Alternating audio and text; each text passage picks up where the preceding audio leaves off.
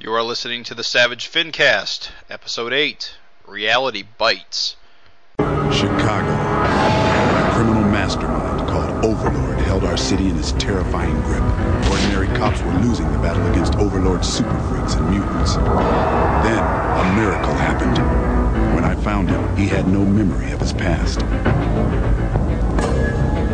I helped him find an identity and a life. Now we have a fighting chance. Now we have the Dragon.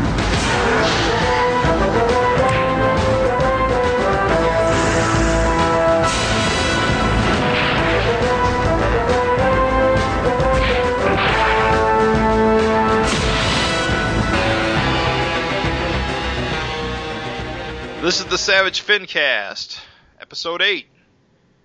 Back again, new episode. We're here. I'm Jim Purcell. And I'm Craig Olson. We're here again for another Savage Fincast. We got a bit lined up. We're going to be talking about the newest issue of Supreme 66. And later on, we're going to talk about Savage Dragon 90 as part of our back issue bin discussion, as we tend to do. Right. Yeah, and I think you were saying, was 90 your first issue of Savage Dragon? Issue 90 is a special distinction of being my first issue of Savage Dragon, so I've been looking forward to talking about it on the Fincast since for some time now. Very cool. Figured this would be a good opportunity. Yeah, and it seems like it's been a while since our last recording. I think I say that every recording, but this has probably been the longest since... It has been the longest. It's going on almost 6 weeks, I think. Yeah, and not necessarily our fault. It's just Eric's been kind of late with his books. I think a big part of that is he's moved to a new house and he's kind of fitting everything out, and he's got a new office space. And so I think that's pushed things late. So unfortunately with this episode, there's not a new issue of Savage Dragon like we thought there would be. And our main issue we're discussing is Supreme 66. And we're hoping by our next episode that, Savage Dragon 181 will be out. Yep, that's definitely the hope. Yeah. But before we get to all that, you reading anything interesting, Craig? Yeah, in the non kind of Eric Larson universe or Eric related books, I'm reading a bunch of interesting things, but today for this podcast I'd like to talk about Orc-Stain, which I got to the table real late on. It's on issue 7 now, but I know the issues have taken a while to get out. It's a writer-artist. I'm trying to remember. Did the creator break his hand at some point? Is that why it's been running late? I don't know the back issue, the backstory to it, but I mean, just looking at these issues, I can tell it probably takes a ton of time. They're just hyper detailed. The artist is artist/writer is it James Stokoe, who people might know him from the what's that baseball book that was just on Kickstarter? Drawing a blank here. Sullivan Sluggers. Have you heard about that? Have not heard about that. It's his art. That's funny. It's a baseball / zombie kind of book, and it raised like a ton of money. I forget how much, but it did really well on Kickstarter, and it's by Mark Andrew Smith, who did Gladstones. And a bunch of other comics.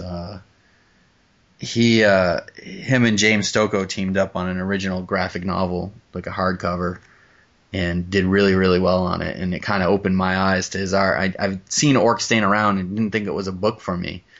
And after seeing that Kickstarter and seeing his art, I kind of went back and picked up issue 7 of Orc-Stain and loved it, and went back to eBay and back to my local comic shop and dug up all the back issues. There is a trade that collects 1 through 5 of Orc-Stain. And like I said, it's up to issue 7. I think the first issue came out in like 2010. So it's also, I just checked, it's all available on Comixology. Gotcha. Yeah, I may check it out soon in that case. Yeah. And James Stokoe just last week came out with Godzilla: The Half-Century War through IDW, which he's drawing, and I think he's writing that as well. I kind of want to pick that book up. I recently put his blog on my RSS reader, so I've been following some preview art for that book. Yeah. It looks pretty intense. Oh, it's just hyper detailed. It's super colorful. It's just he's an amazing artist. For those of you that don't, I've never heard of him. His name's spelled Stokoe. Look him up online. His blog is tremendous. And Orkstein, to sum it up, it's kind of like a fantasy book. I'm not even big into fantasy books, but it's all about these orcs who are kind of like goblins. And the world is just like a totally alien world where technology is all kind of like organic. It's almost like, to kind of make it basic, it's like Flintstones kind of technology where, everything's like a living thing. So they ride around on living things. Their weapons are made of living things. Well, I do like weird fantasy series, so it does sound like it's really up my alley. I really don't know why I haven't got into it yet. Probably just because of availability. It is a hard series to find right now. Right. I mean, there's no human characters. Everyone's like either an orc or, In some ways, it kind of sounds like a spiritual successor to like ElfQuest or those sorts of books from the 90s. It's super violent. It's got adult themes. It's just cool. And I know we've talked in the past about books like Prophet with Brandon Graham. And the funny thing is, if you read Stokoe's blog and Graham's blog, these guys are really good friends. I think they both live in Vancouver. That would make sense. And you can tell because it's got that same thing that Prophet has going for it, where you just like immersed in this like whole alien planet, and it seems like there's already a foreign language made up. They use these words over and over again, and different things that are just foreign to the English language, and you kind of learn what they mean. Technology is just out of this world, just like, I don't know, it's just like so alien and so cool. I got a good look at a issue that I found, and I really liked the packaging. It was like it had a double wraparound cover that was very stylized, and it seemed like it had a lot of pages too, so it feels like you get a lot of content out of it too. Right. It definitely seems like a series I should have been reading from the beginning, but apparently it passed me over too. Yeah, there's a ton of words in it, but it's also very action-filled and very detailed-filled. I mean, some of the details are just even so small on the page, you got to kind of squint to see them. So he must be drawing on these like huge, boards. I don't know, but the colors, everything about it's really an amazing book. And like I said, when it first came out, looking at the covers, I kind of just passed over it. I didn't think it was a book for me, and now, I mean, this guy's gone way up on my list as like one of my favorite artists going, out there right now. It's just amazing. So it's a story about this kind of thief orc. He's got one eye.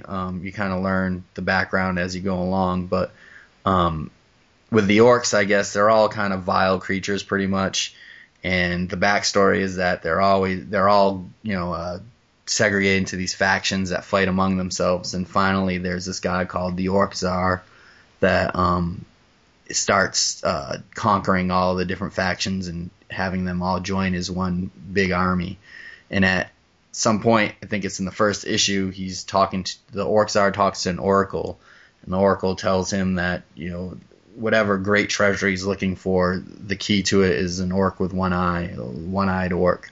So for these issues, this Tsar is sending his minions to go find this one-eyed orc, and so they've collected hundreds and hundreds of orcs that have one eye, and I don't know how they're putting them through this test or whatever just to see if it's the one that they're looking for. So this guy's constantly on the run. He doesn't know why he's being chased down, and he meets all sorts of like fantastic kind of allies and villains along the way. So I can't stress it enough. Even the writing's solid, the artwork is solid. It's it's something, like I said, if you're into Prophet, it's even more accessible to Prophet, but with all the kind of alien and weird themes and that whole world that's already developed.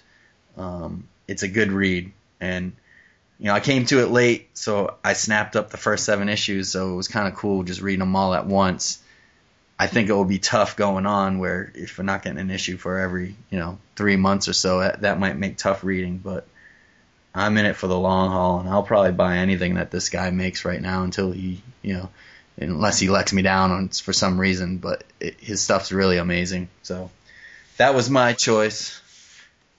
Sounds really cool. I definitely want to check this out now. Yeah, I mean, there's a trade that collects 1 through 5, and then 6 and 7 are out. So I know the trade was out of print, and then I think like a couple of weeks ago they I don't know if it was a second printing or whatever printing just was re-released. So it's definitely worth your time. And I know like you like that kind of stuff, Jim. I know you said you liked Prophet and those kind of books, that kind of style, sci-fi style. So I think that would be your alley. So what are you reading? Well, I got my mitts on a new trade collection of a book. It's called Robo Hunter. This particular volume is Robo Hunter, the Droid Files Volume 1. And what it does, it collects, it's 400 pages. It collects a series that ran in the anthology series, the British anthology series, 2000 AD, back in the early 80s. Right. And it's about he's kind of a... it's about a guy, he lives in the future, and society is really dependent on robots, and sometimes those robots go wrong, and so they hire robo-hunters to track down these malfunctioning robots and either destroy them or repair them. And he gets suckered into getting drafted to be sent to this alien colony world that was supposed to be built by robot machines, and then human colonists would eventually follow. But everyone they sent afterwards disappeared, and so he's sent in to check, see what's going on, and he finds this world completely overrun by crazy robots. It's a comedy series in many respects. It starts out as kind of a kind of action adventure series. The character is, he's kind of like those crime noir type characters where they're kind of cynical all the time. Right, like a Han Solo type guy, or yeah, he's kind of Han Solo-ish, but actually Han Solo is probably a good description of him. It eventually becomes much more of an overt comedy series after the first major story arc, and it's really good. It's written by John Wagner and Alan Grant. I don't know if many American readers know who they are. I know both of them worked on Batman at certain points in the past. Yeah. But the best part about it is it's drawn by Ian Gibson, who's got this. I don't know if he has any real exposure in America, but he's very prolific in the UK and Europe. Right. And he's got he drew The Ballad of Halo Jones by Alan Moore. Okay. That's probably his most well-known work in America. Mm-hmm. So for this story, like when it appeared originally, like I don't know much about 2000 AD. I mean, other than seeing it on the stands and knowing it's like a fantasy sci-fi magazine from the UK. When the stories come out, how many pages are each? I know there's multiple stories, right, in each issue, or right. It's a weekly serial anthology, and every issue has 4 to 5 installments of ongoing series. And it's always been like that, even in the 80s. It's always been like that since the beginning. The very first issue had Dan Dare, Invasion, Harlem Heroes, and I forget the others. Flesh, no, not Flesh. Anyway, it doesn't matter. The point is, So this is a 400-page anthology, so this is over... Well, it's not a 400-page anthology. It reprints this one specific series that ran for decades. Oh, really? So it wasn't an ongoing series for decades. You got... Basically, how it works is you get, like, anywhere from 5 to 10 to 20 10 to 20 installments over that many weeks. Like for 10 weeks, Robo Hunter runs, and then it goes away for a while, and then it comes back in a year or two or sooner. That's amazing though, because yeah, you're saying it's over a decade. Yeah, I mean, Robo Hunter technically is, well, the last time it had a series in 2000 AD was back in 2008. Mm-hmm. But yeah, it's sort of like it's like a series of mini-series in a lot of respects. Yeah. Except that they all appear in one single comic instead of individual comics. Right. But anyway, in Robo Hunter's case, it reprints the first 3 or 4 major story arcs. Yeah. Virtus, Day of the Droids. And is it always the same writer and artist? Yes, that's one of the nice things about Robo Hunter is that for most of its run, it was written and drawn by the same team. That's awesome. That sounds really cool. Yeah, it is, and this is only the first volume. There's 2 Droid Files. There's 2 Droid Files volumes. Both of them are about 400 pages long. Yeah, I mean, and do you know, like, between the first story and the last story in that collection, is there, like, can you tell, like, differences in how, like, the artist and writer have evolved? I know you said it starts off kind of serious and then it gets more comedic. Yes, and it's action-oriented, it's comedic, it definitely builds upon itself, and the characters evolve and change, and from where it starts to where basically the main story ends, mm-hmm. a lot has changed for the character. Time has passed, and if you're into that sort of thing, I mean, it's not real time like Dragon is, but if you like stories that develop over time, characters that change, events that matter, yeah, it's definitely that kind of a series. And I guess most people that listening to this that are fans of Dragon, it seems like it would be up their alley.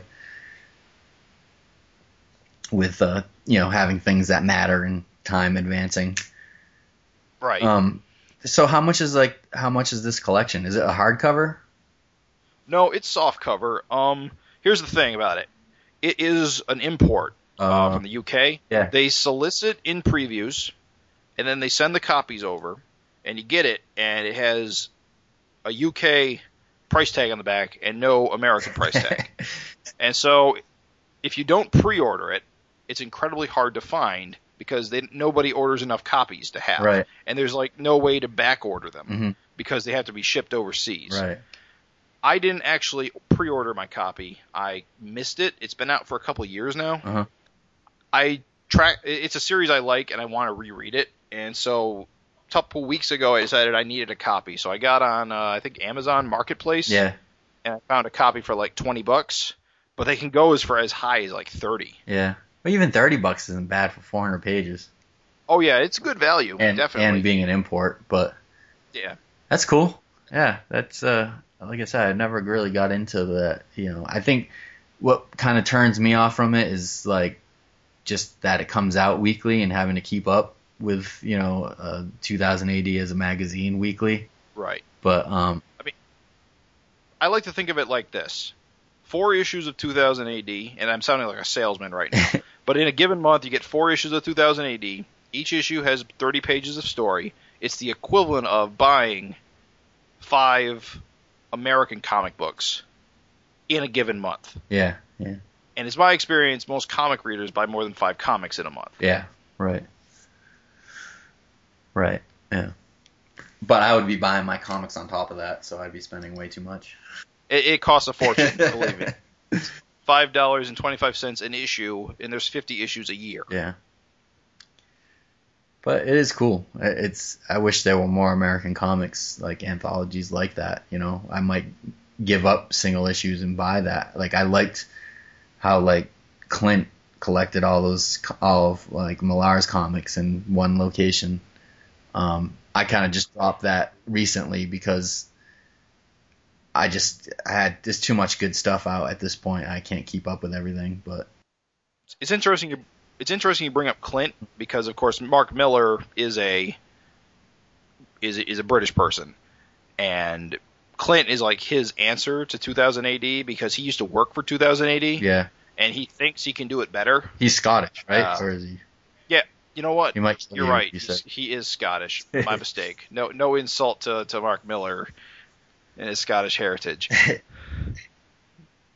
But My opinion of Clint isn't very high because it's all reprint material. Yeah. Or at least it's all available in other formats, Yeah, and I think it's a waste of time. Too, yeah. Whereas 2080, everything's if it's in 2080, it eventually gets a collection, and that's it. You can't get it any other way. There aren't single issues available. It isn't, it feels like if you're reading 2080, you're getting what 2080 offers. Right. And it isn't diluted through other editions. Gotcha. Should we talk about Erik Larsen related news, which is kind of sparse this episode, but sparse, but very late breaking and actually very well, I say shocking, but surprising. I guess on Twitter, Erik broke the news that Corey Hampshire is going to be drawing the next 2 issues of Supreme solo. I believe that's 67 and 68, instead of using Erik's breakdowns like he's done for the previous 3 issues. Right. 4 issues. And that will be interesting. And the next, I wonder if that's going to be for the rest of the run, or at least, I know he's saying, I think they said Supreme 67 and 68. I have a feeling if that goes well, it'll just, continue on for the rest of Erik's run on this book. Right. I could be wrong. The interesting part of that is that, it's the issue that features Omni-Man in 67. I would have liked to seen Erik's layouts on that, but I've really liked what I've seen with what Corey Hampshire's done, and Corey has posted a few pictures on his Facebook of Omni-Man in action and Supreme, and I don't know if it's going to be in 67 or if it was just him kind of warming up or screwing around, but from what I've seen, his solo stuff's pretty damn good. I enjoy it, so I don't. Yeah, he definitely's got a neat style to it, and I'm actually curious on if he's going to continue trying to draw in that Erik Larsen type style, or if he's going to try to do his own thing without the layouts to guide him. Yeah, and I think it's more like it's the layouts that are coming through that we're seeing like Erik's style in. I think if he gets away from those layouts, you'll see less of that. Well, you'll definitely see less of that Erik influence. So it should be interesting. I've seen, I haven't seen much of his solo pencils, but I've seen a lot of his kind of sketches that he's done at commission sketches that he's done at conventions, and I really, really like what I've seen. So I think he's got more of like a Greg Capullo feel to him than a Larsen. But that might be just me. But I like it. I definitely like it. It'll definitely be interesting to see what they look like in a month or two. Right. Other big news, Supreme news actually, Erik has announced via Twitter, I believe, that issue 70 of Supreme will be his last. I'm not sure how I feel about that. Yeah, I would have liked to have seen him last at least a year, maybe 12 issues. And I think 12 issues would have been perfect. That would have been enough for 2 trades and, whatever stories he wants to tell. Of course, if he only had a story to tell that would last until issue 70, I mean, fair enough, but I don't know, it feels like an odd number. Right. I mean, what issue did the reboot? Well, not really reboot, but what was the Alan Moore issue? 63, was it? 63, yes. So Erik didn't really start until 64. I guess it's 7 issues. I mean, you can stuff 7 issues in an affordable trade. I guess that works. Yeah. Yeah, I wish it would have been longer, but hey, it is what it is. I'll take what I can get. Yeah, for as long as it lasts. Yeah. Would you think you will stick with Supreme after Erik leaves? Honestly, it depends entirely who the creative team is and where it gets left off, because I need to make cuts, and I only got on the series because of Erik. Yeah, it'll be interesting to see. I know, I think they just announced also that Rob Liefeld is going to be taking over Bloodstrike. Which, really? Yeah, I'm not, I don't know. My opinion of Bloodstrike is non-existent, so. I like the artist that they have now, and, what's his name, the writer, the guy from Hack Slash. Oh, the guy from Hack Slash. Is the writer, I think. But, I don't know the artist's name, but I really like the art. It's kind of got that kind of, Invincible feel on Bloodstrike, and I don't want to be a Liefeld basher or anything like that. His art, Tim Seeley. his art isn't really my cup of tea. I mean, when I was younger, I loved Liefeld comics, and I mean, I like his characters obviously, and I like what these relaunches have done with all these new creative teams. So I don't know. I don't really want to see Liefeld back. I feel like Youngblood's got that Liefeld feel, and that's what that's what I'd like to see continue with the Liefeld look. But I would have liked to see Bloodstrike stick with the artists that they've had, but whatever. Right. So it'll be interesting to see, who inherits Supreme after Eric, if anybody. Yeah, I am curious to see who they get next, or if they just end the series. I mean, that's always a possibility too. Still sort of surprising, but I guess we all knew it wasn't going to last forever. He was only doing it, because he, I think he got talked into it. He said before. Yeah, I don't know really. I can't remember if we talked about it or if he said exactly how. I mean, I think you're right. I think Eric Stevenson approached Larson and kind of got him to agree to do it. So, shall we talk about Supreme issue 66, which I think we should. Is out this week. Yeah, so it is out, and you guys have your copies out there listening. Grab them and flip through them with us as we follow along with us. When you hear the bell ring, turn the page. Turn the page. Yes. The cover is pretty brutal. Let's start with that. We don't see that in the book at all. It's one of those kind of covers, but it was kind of a funny little touch of that, the blood splatter and there's an ear just sitting there. It's a pretty vicious looking cover. Yeah, the ear is what makes the cover, I think. Yeah. It just gives that sense of motion that I think Eric's really good about. It's just like if you could see the guy's face that Supreme's pummeling, it would just be like an oozing puddle of guts. I don't know how to describe this properly, but he's lifting his arm back and not just holding it there, because the blood splatter and the ear followed his fist as it. Yeah, it's really dynamic. It's cool. Eric's good with making his work really fluid looking. So first page, the name of the story is The Awakening, and how do you interpret that on this? Maybe this is something to talk about at the end. The name, The Awakening. Yeah, it's something to talk about. I think I glossed over the name when I read it, but now that you mention it, I'm not really sure. I mean, I think let's touch back on that at the end. We'll try to remember. Yeah. But I think there's a couple of different ways to interpret that based on this issue. And this issue kind of opens up with Ethan and Diana. Ethan being the Ethan here is the Alan Moore Supreme that was the main character of this book for the issues directly preceding Eric's run. Right. And he's just the kind of the Clark Kent counterpart, which cracks me up always with the joke with Superman is, you put a pair of glasses on and no one recognizes them. I think it's even funnier with Ethan because the guy's got snow white hair. He's got the build of like a 25-year-old weightlifter. Right. And because he wears glasses, no one realizes he's Supreme. That cracks me up, but hey, it's comics, Okay. Yeah.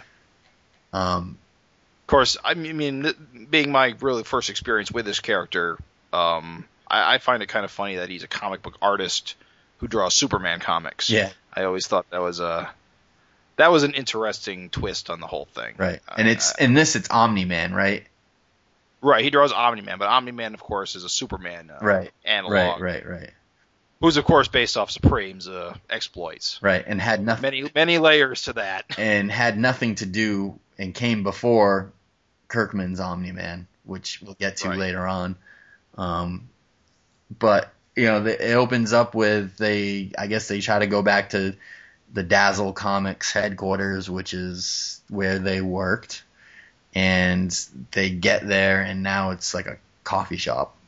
And they're like, what the hell is going on? And I don't really know. I wish Gavin Higginbotham was here to talk to us, because I don't really know what happened in these previous Alan Moore issues with, reality shifting every time there was like a new Supreme or whatever. But it seems like, Right. I don't know if you can kind of explain it to me, but it seems like ever since. Well, I'm pretty good with I'm pretty good with interpreting the comic book. What do I want to call it?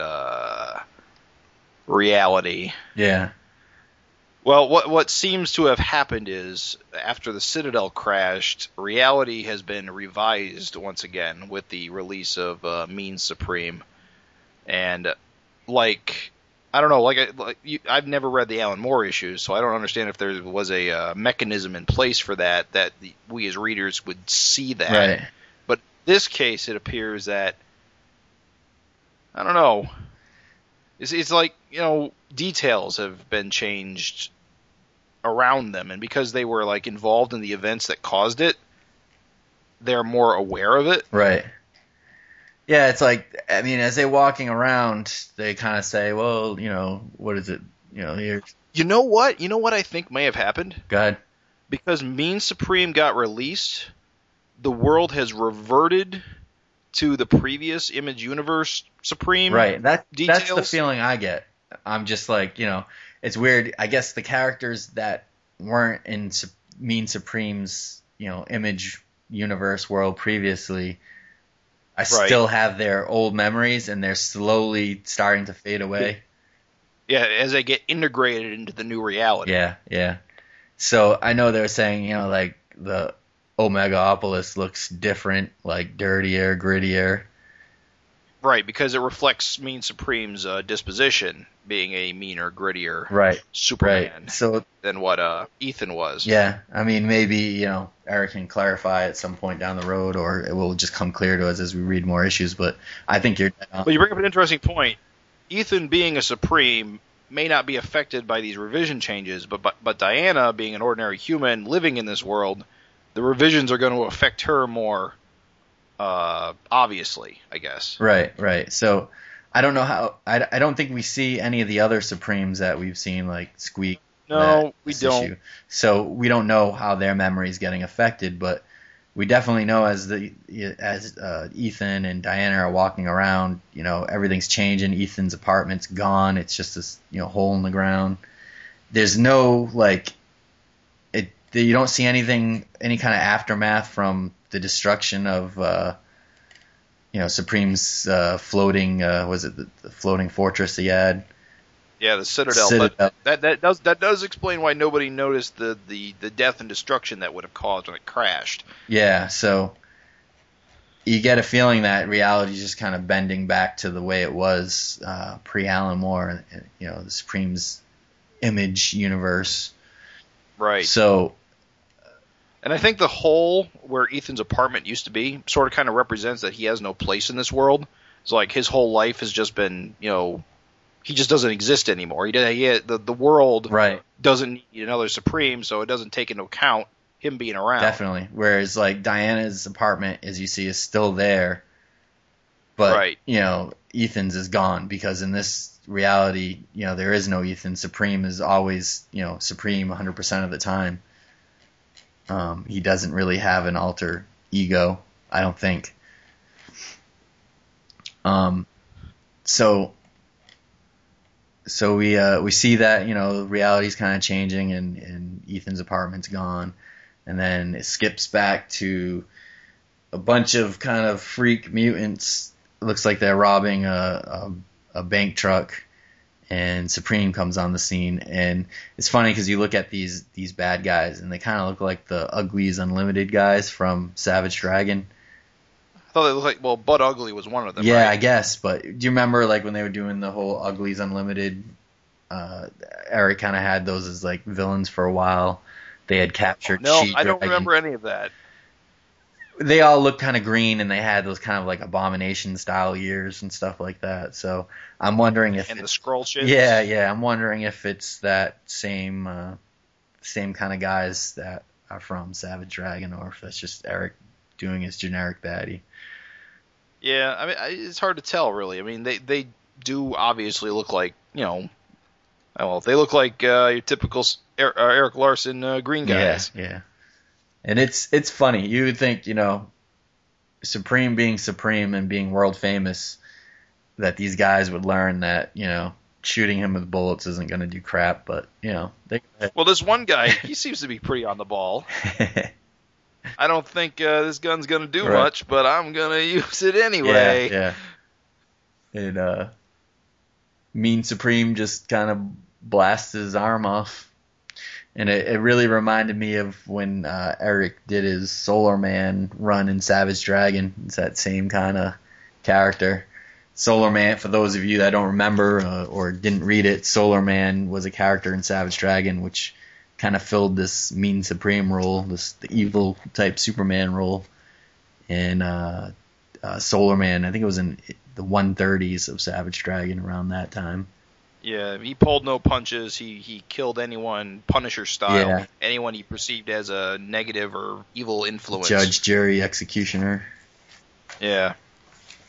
So, I love the panel as you go along where he just uses optic blast and just kind of completely blows the guy's brain out the back of his head.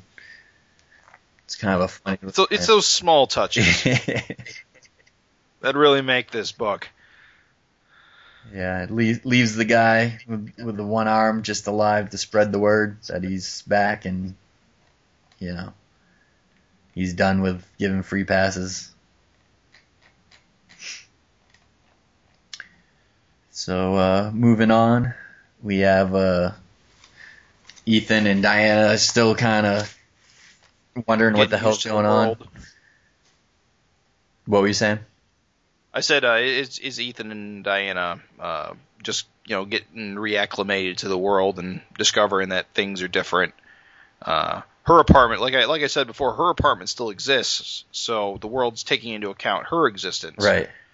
But it's created this whole new backstory for her, apparently, where she finds a message on an answering machine of her current boyfriend, who is most certainly not Ethan Crane. Yeah, and it's cool because it's like she hears the message and then Ethan's like, what's going on, and all of a sudden I think now reality's starting to screw with her. Creep into her head, and because if nobody else around remembers any of this, why should she? Right. I think that she's getting revised, that she really will probably get to the point where she doesn't know Ethan Crane. Right. And you got to wonder where that's going to go, because that brings up a lot of really interesting ideas, at least for me. Like Ethan will be a man out of place, Yeah, and I mean, their relationship, it seems pretty integral to the book, so I'm pretty sure we're going to see her again real soon. Right. But it'll be interesting how they deal with this. Right. So, you get the panel coming up next where it's like just that shot of Supreme. Where is he in this panel? He's kind of, it looks like he's in some snow-capped areas. But that's the thing, there's a city in the foreground. I mean, the background. Yeah. Nestled inside this. I don't know, it seems, the perspective on this is really weird because it seems like he's a giant. Yeah, I don't know. Towering over a tiny city. Yeah, I guess. I didn't get that, though. I mean, at first I thought maybe it was he was on Antarctica, but there's a city. Then I thought maybe he's on the moon because they put the Citadel on the moon, but there's an atmosphere, so that can't be it. No, he's looking over, what's the name of the city? Megalopolis? Oh, all right. That's definitely Megalopolis. Maybe there was something in the Alan Moore run or previously where the city was nestled in a mountainous valley or something. All right, yeah, because I didn't get that. I mean... it is kind of a weird place to put a city. Right. It is kind of, and like I said, it's got some weird perspective. Huh? I don't know. It could be a little bit more clear about what's going on. Yeah. And so kind of Suprema catches back up with Mean Supreme, who in his reality doesn't have a sister, so he doesn't know who she is and really can't be bothered by her. And she's trying to talk sense into him, but it's not working. He doesn't give a damn. And he's really just an all-around jerk to her. And she doesn't really quite understand what's going on, so she's trying to appeal to his better judgment when he doesn't have any. And, of course, that'll get you in trouble every time. I had to laugh at, like, his hokey kind of villain-type talk. Like, his one part where he's like, you must be thinking of that Milksop Supreme from your lily-livered reality. It's like, that's a little over the top, but it's kind of funny. It's funny comic book writing. Of course, he remembers the previous Supreme in the previous universe. I don't know. It's got to be all tied to some metaphysical thing tied into the supremacy or something. Yeah. I don't know. Comic book logic. Well, comic I don't know. science. I mean, it might not affect the Supremes for some reason. Because she remembers too. Suprema remembers too. So there's something going on where the Supremes don't, remember that. I mean, they do remember what happened before, whereas like normal humans aren't remembering, or reality's screwing with them. So, because don't forget, you have from the previous issue, you have what's his name, Dax is the duck. What's his name? Right, Dax. Darius Duck. Yeah, he's still out there somewhere. Yeah, so. I guess, I don't know. I guess with the supremacy destroyed, maybe they all keep existing. I don't know. The logic is a little lost on me here because if the world got revised, why does Suprema still exist? Right. I mean, nah. Right. She's not actually Supreme. She's a supporting character of Supreme. Well, so and we're not seeing anyone disappear from reality. Good point. We're just seeing people kind of meld back into the current reality, where people are losing their former memories, I think, except for the Supremes. But I'm sure it's going to be all explained. It's part of the story, and I think that's what they're trying to do, is make you kind of guess at what's going on. Because, of course, the really confusing thing about this issue comes next, with Ethan Crane has gone to a local comic shop. I think we're to assume it's the same one we saw back in issue 63, except for it's all different. It seems a much more Liefeldian world.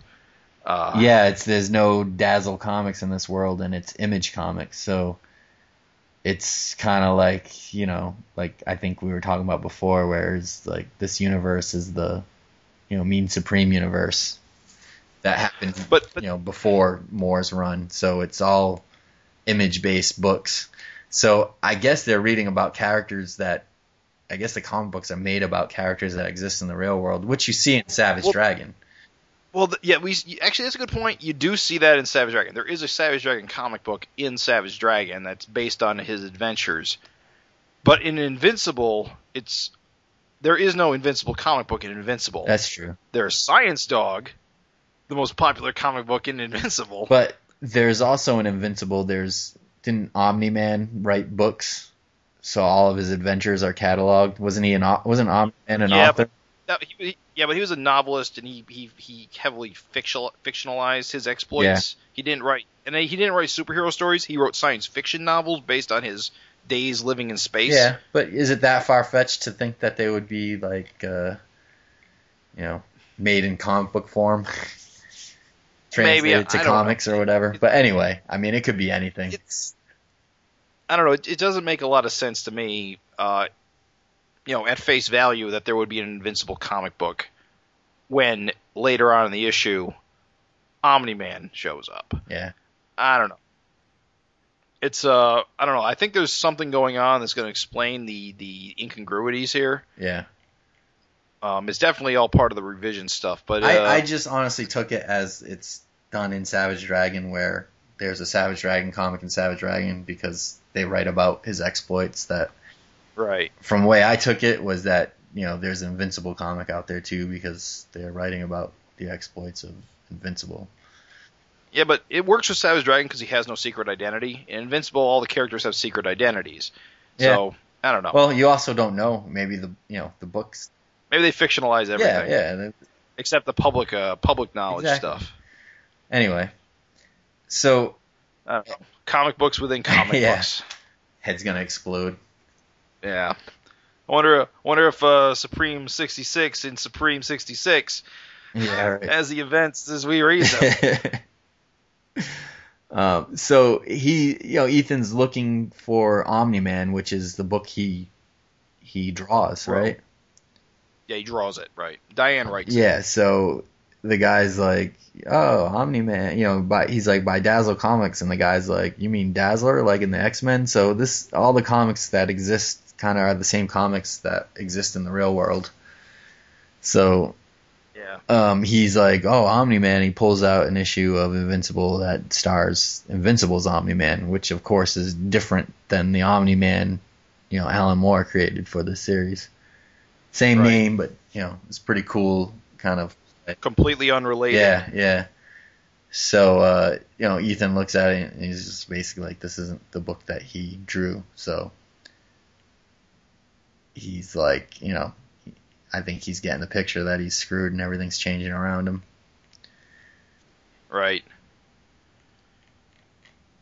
So we snap back to a great little splash page of Suprema giving Supreme a nice shot. Sucker punch. Yeah. And basically just starts kicking the crap out of him. And he's not fighting, either he's not fighting back or he's taken by surprise, because I think he's probably a lot stronger than she is. So. Yeah, he does seem to not really be reacting in these next couple of pages. You'd think if he had any inclination, he'd be. Every time he gets hit, he looks like he's limp. So maybe he is intentionally just taking the hits just to show off. Yeah. Because then he gets knocked into a mountain as it happens. And just kind of walks out. Well, breaks out. Yeah, it's a great, you can tell it's definitely an Eric Larson kind of designed page there when he busts out of the mountain with the Braccabadoom. It's a pretty cool layout. And he's like, basically he's had enough. So the tables turn and he's just beating the crap out of Supreme and pretty bad. And the whole way through, it kind of cracks me up. And sometimes I feel like this is a little over the top with Supreme, and I guess that's probably the point. But he always like harps on the you worthless cowards, you liberals, you let this world be overrun with rapists and killers and blah blah. He always throws the liberal line out and all that. It's really heavy-handed. Yeah. Of course, I'm not sure if that's a previous character trait that he was I don't think very conservative, very very proactive, conservative in his ways, or if it's I don't know, a jab. I don't know. Yeah, I don't think he was. I'm thinking the early Supreme issues. He was definitely an a-hole and definitely like the jerk Superman, but I don't think they kind of mentioned the whole is played up as political affiliations. And to be honest, I don't think that people use the term like as strongly back then when the original Supreme comics were coming out. So I don't know. I mean, it's always been liberals and conservatives, but it seems like the past 10 years, it's really 10 or so, maybe 15 years, it's really gotten over the top. We're going back and forth about liberals and conservatives and commies and whatever. But anyway, so he's basically... Go ahead. I was going to say, it's too bad Supreme and Super Patriot didn't get into more of a political debate last issue. Yeah. Because Super Patriot's super liberal. Yeah, definitely. And even, was it last issue when even Supreme made a comment about like, oh, we have a Muslim for president or something like that? Yeah, he did. I think he said something like that. Yeah, it's just super over the top, but I don't know. I wonder how conservatives feel that read this book. I'm not sure. Well, it's the weird part about it is who does this book really appeal to? I think any good comic should appeal to everyone on a certain level. Right. But clearly, Supreme spouting off hate speech and ignorance is not going to play well if he's coming across as a stereotype. Right. But I know he's supposed to be played up as kind of ridiculous in his stance. So. Yep. So he starts creaming on Suprema some more.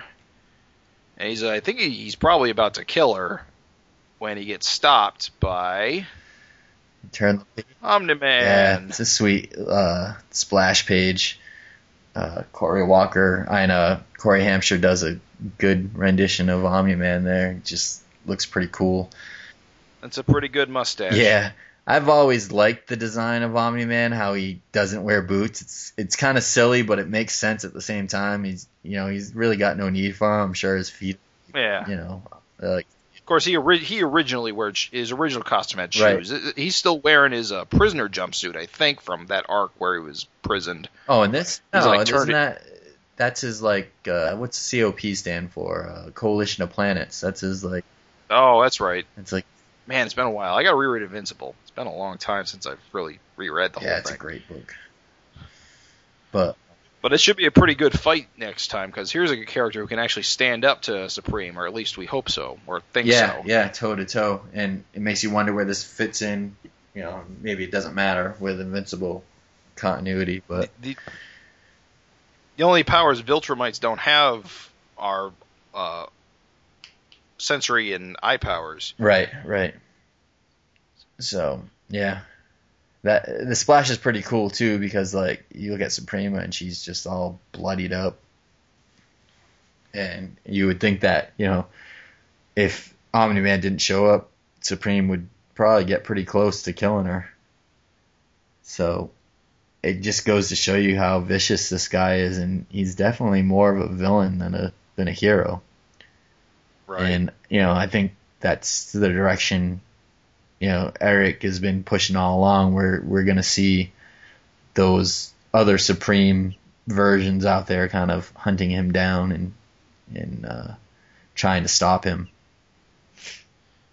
And that's kind of why I'm kind of worried about this, the run ending with issue 70, because it only feels like things have just gotten started. Yeah, definitely. I mean, it feels like we're still kind of reeling from, the opening of this series and this issue. We're still trying to figure out how things are going to move on.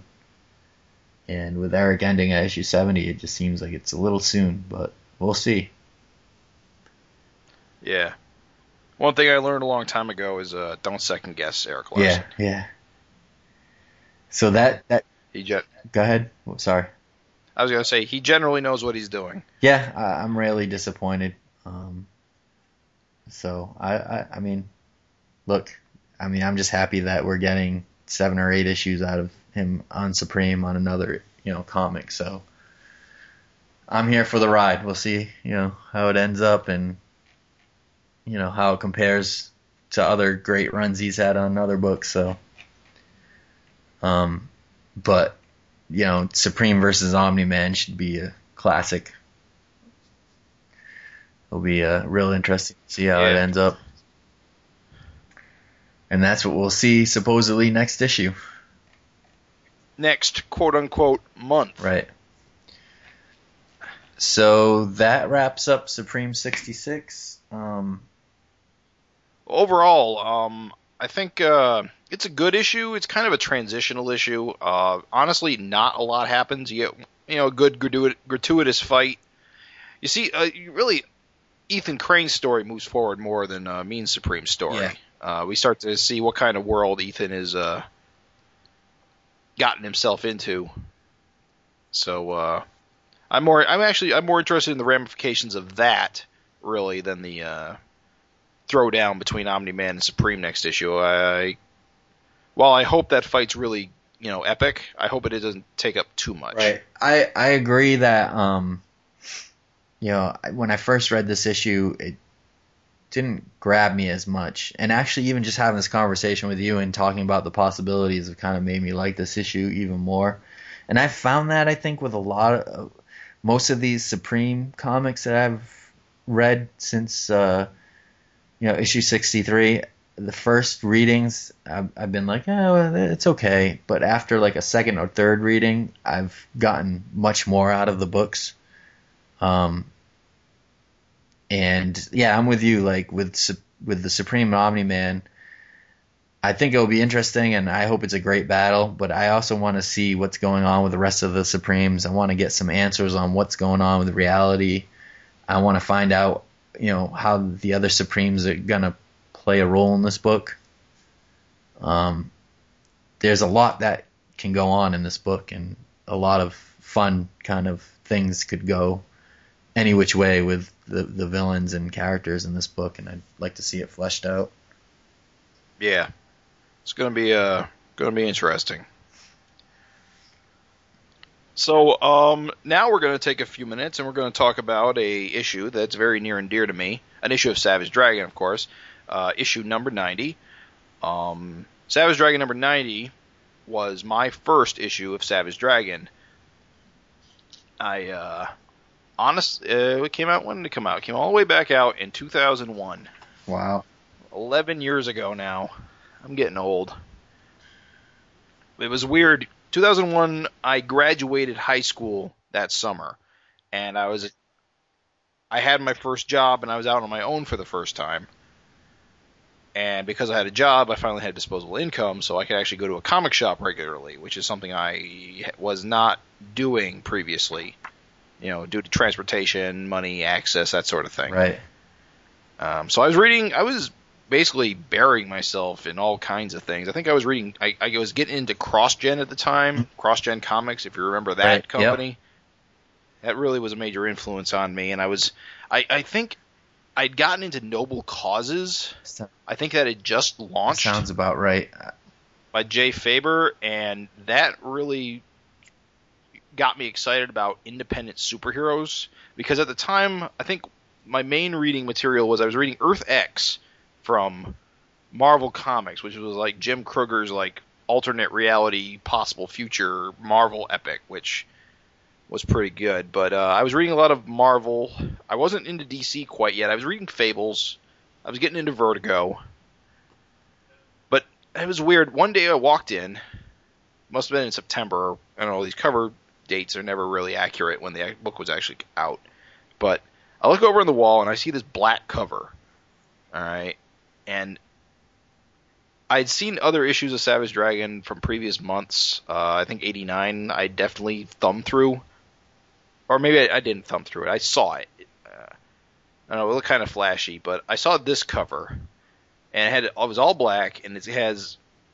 just to describe the cover to our audience, we'll post a picture of it. It's all black, except it's got Frank and Dragon. And Dragon's like... squatted down in front of a tombstone, and Frank's telling him that she's dead, Dragon, and you killed her. And it's weird, because when I was younger, I have vague memories of watching the Savage Dragon cartoon.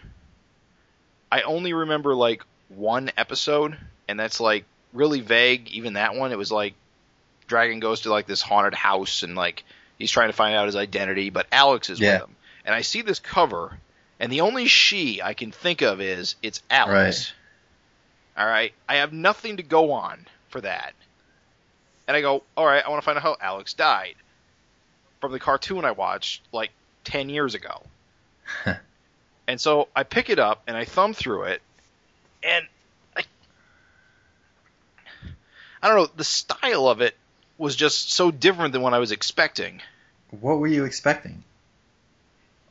Honestly, you know what I was expecting? I was expecting early 90s Liefeld. Yeah. Because early 90s Image Comics was a major turnoff to me. Rob Liefeld, I know you were a fan of his in his early days, but I wasn't. I was also, 12, 13 years old, but... Right. It's just, I don't know, the muscles and I don't know, and the over sexualization of women. I actually found it all kind of embarrassing to be in the same zip code as it being with my parents nearby. Right. So I avoided all that stuff like the plague. All right. And I kind of lumped Savage Dragon in with that. I had a vague, I saw articles about Savage Dragon in like Wizard once in a while. I ignored all of it. And I went on reading Fantastic Four and X-Men. Right. But in 2001, I was, really trying to expand my horizons, trying to get out from the Marvel, being the Marvel zombie I was pretty much had been for forever. And I don't know, I thumbed it open, and it was definitely different. The art style, number one, was big and it's bold and lots of really interesting, black line work.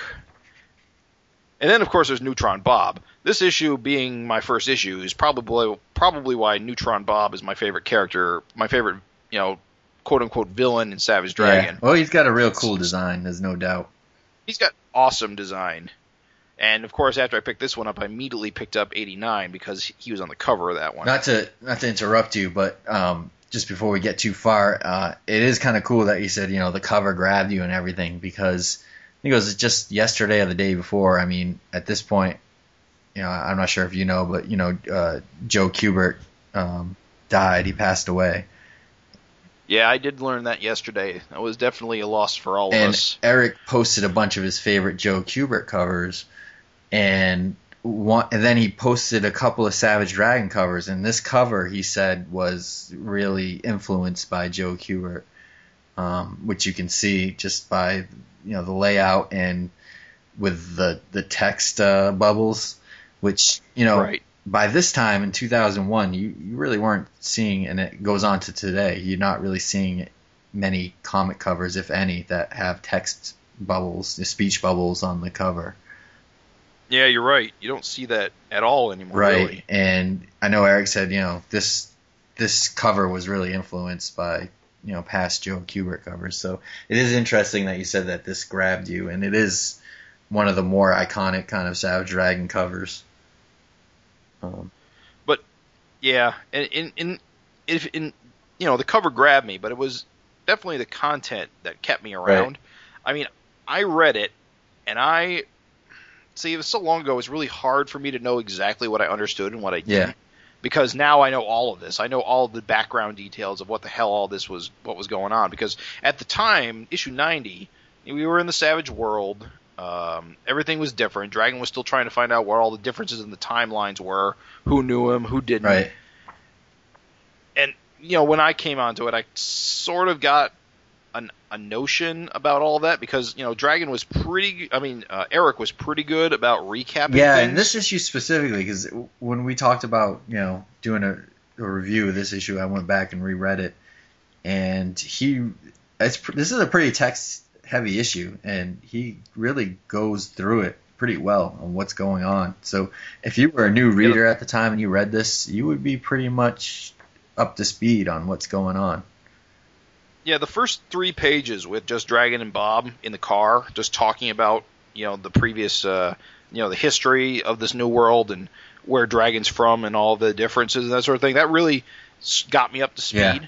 So that when later on, like when Rock and the other underground mutants show up, I got the sense that these were characters that Dragon knew previously. Right. But they were, their details, the slight details in the past has changed, and I could pick up on that, and I think that's really what pulled me into it, is because I got this sense of this huge backstory that I wasn't yet privy to, right. But I wanted to. Right.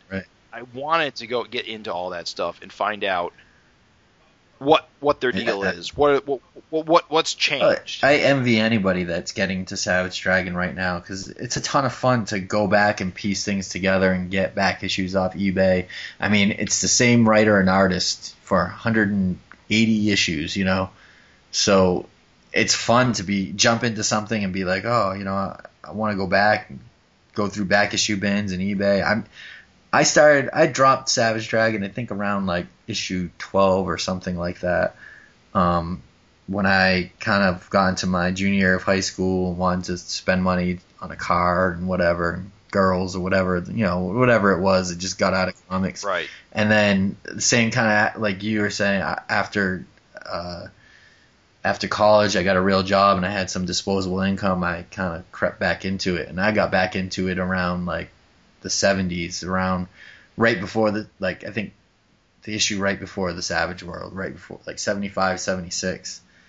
And but yeah, it was real fun going back and trying to piece everything together and getting 10 issues at a time on eBay or whatever. It's just a lot of fun. Yeah, I immediately picked up trades, for all the trades that were available, really. Starting at Baptism of Fire and working forward from there. So within a year, I was as caught up as I could be with all the trades, and of course, I'd added it to my pull list. And I think issue 100 was looming, and the hype was building. And that's when I got involved in the Savage Dragon message board community. Oh, okay. Remember that old? I don't know if you were on the old message board with all the old tree style. Yep. Yeah. This was of course that style was out of fashion even then. Yeah, I mean, even when we were talking to Joe Keating back a few episodes ago, I remember when he used to post on that. I remember Kirkman posting on that. And as long as I've been posting on it, Gavin's been on it. And there was this group of guys, for people that don't know, but there was a group of fanboys that called themselves the Brotherhood of the Fin, and they've all pretty much, most of them have kind of moved on. I think some still collect, but they don't really talk as much. But they used to be a real tight knit community of Dragon fans that used to have their own separate kind of little club and message board and stuff like that. And that was a huge boon to getting into Savage Dragon, was having that community there to help me fill in the blanks and figure out where to go next and all that stuff. And this is definitely like a great issue, though, to pick as like your first issue. The art's gorgeous. Yeah. The panel layouts, I love those like 12 box panel layouts kind of. And the beginning of this book is kind of like a buddy action flick where you have Neutron Bob and Dragon are kind of like buddies just trying to survive on the road, and it's got humor, and action, and it's just fun. It's really dynamic. You got these two weird looking characters, Dragon and Bob. They're in a truck in like a bombed out city, and you turn the page and they're being attacked by space aliens. Yeah, it's so off the wall. It's so completely bananas. Yep. I knew I was hooked. Yeah, and there's a splash page on here. It's nothing but a sound effect and like a big atomic type explosion, and it's just gorgeous. It is. That's yeah. And then little things. I mean, like I said, I didn't know all of the stuff. Like when the Demolitioner shows up. I had no idea what his real connection was. The Demolisher? Is it? Yeah, the Demolisher. It would be a while before I ever got to Brad as a character in the Yeah, trades. Brad was Alex's boyfriend. Stalker ex-boyfriend. Blames Dragon for her death, and I think turns to the creator. Interesting side note is that rereading this, I kind of... Oh, I said Brad. His name is Dale Fisher. I always go back to Brad. There's an interesting side note on here, and I forget where it talks about, but I didn't catch this the first time reading around, but they actually say Johnny Redbeard, who's the creator, he created the Skyriders and the Rats, and I don't know, I guess I blocked that out or just don't remember reading that, but it kind of, the Skyriders are a bunch of guys that rode like dragons and stuff, which first appeared in the Savage world, and I didn't think there was ever like an explanation other than they were like mutations or something, but I guess a lot of these characters came about because of Johnny Redbeard, aka the creator, right, who has the powers to give people superpowers, kind of went wild and just gave a bunch of people powers. So he turned Dale into the Demolisher. And then funny fact number 2 is that it's not this issue, and I can't remember which issue it is. Again, Gavin Higginbotham would know. But for like a whole issue, the Demolisher, Eric calls him the Devastator. Forget what issue it is. But it's got to be the next one because he died. Is it next issue? Well, it's gotta the be. Whole issue, Eric changes his name from Demolisher to Devastator, and I remember when this came out, talking about it in the boards, and Eric was like, "Whoops, I screwed up there." So it's just funny. His name changes from one issue to the other. And if you look, there already is actually a character called the Demolisher. So there's like a Demolisher 1 and 2. There's a Demolisher that was part of the Annihilators, which was Cyber Force's kind of splinter group from way back in the gang war type years. So he named this guy Demolisher, so it was Demolisher 2.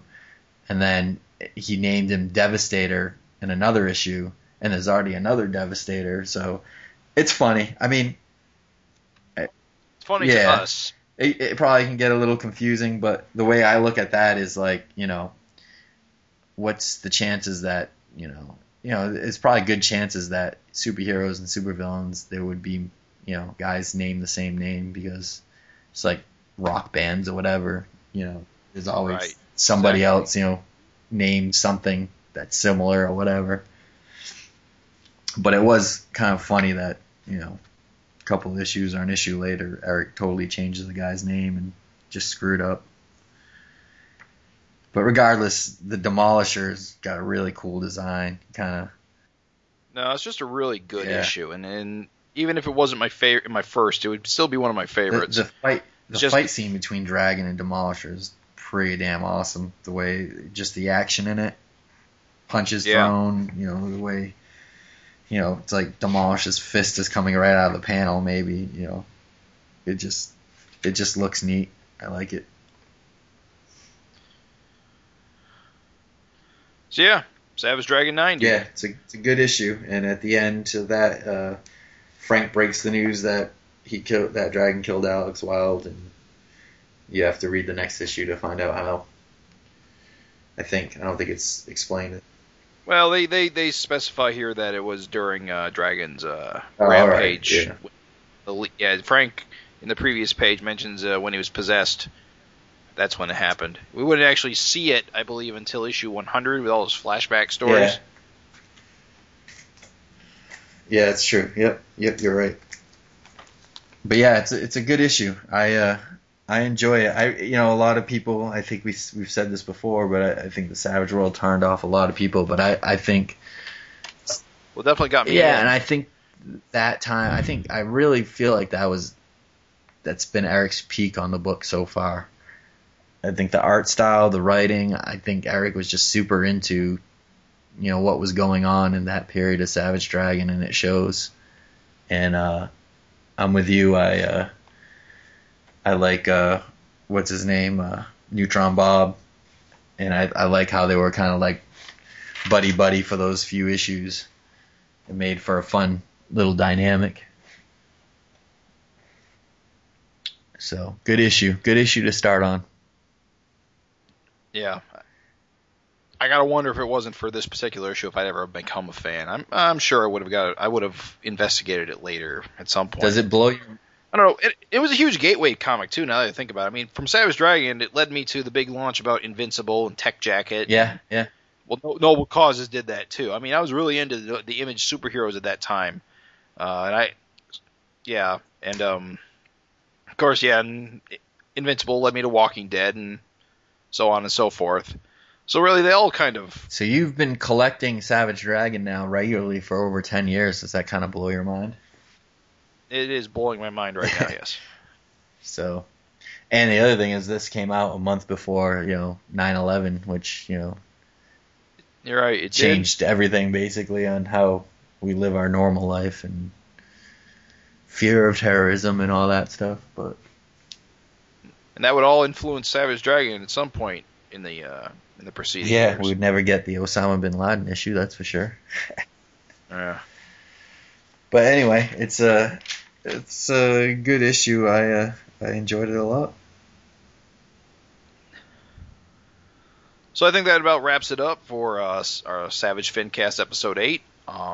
Next episode, we highly anticipate we will be reviewing Savage Dragon 181, which we're all pretty excited to get our hands on finally. I don't think we currently have a street date on that yet, so question marks. Yeah, I can't imagine it's going to be too much longer, hopefully. It sounds like he's wrapping it up from... Yeah, next week is unlikely, but I got to... Wrapping it up? Or finished, I don't know. Yeah, I'm kind of hoping we see it 2 weeks from now. So before the end of the month, at least. yeah, and that will kind of wrap up the whole Invasion storyline. It's the aftermath of that. And the cover of that of 181 shows Dragon floating in space with a bunch of rock debris behind him. So it's like, you wonder what happened with his little spat with his son. Yeah, Krull. So I can't wait to talk about that one. It's been a while since we've had a new Dragon issue in our hands. Yep. So it should be interesting and fun. It's always good to chat Savage Dragon with you, Jim. Yep, it's always good to talk to you, or Craig. Supreme. But yeah, Supreme's just as good. Good substitute. Right. Yep. Gotta agree. Cool. So that's that. The Savage Fincast is a member of the Image Addiction Podcast Network. Find them at imageaddiction.net. The Savage Fincast is generously hosted by guttertrash.net. If you have any questions or comments for the Savage Fincast, email us at savagefincast@gmail.com.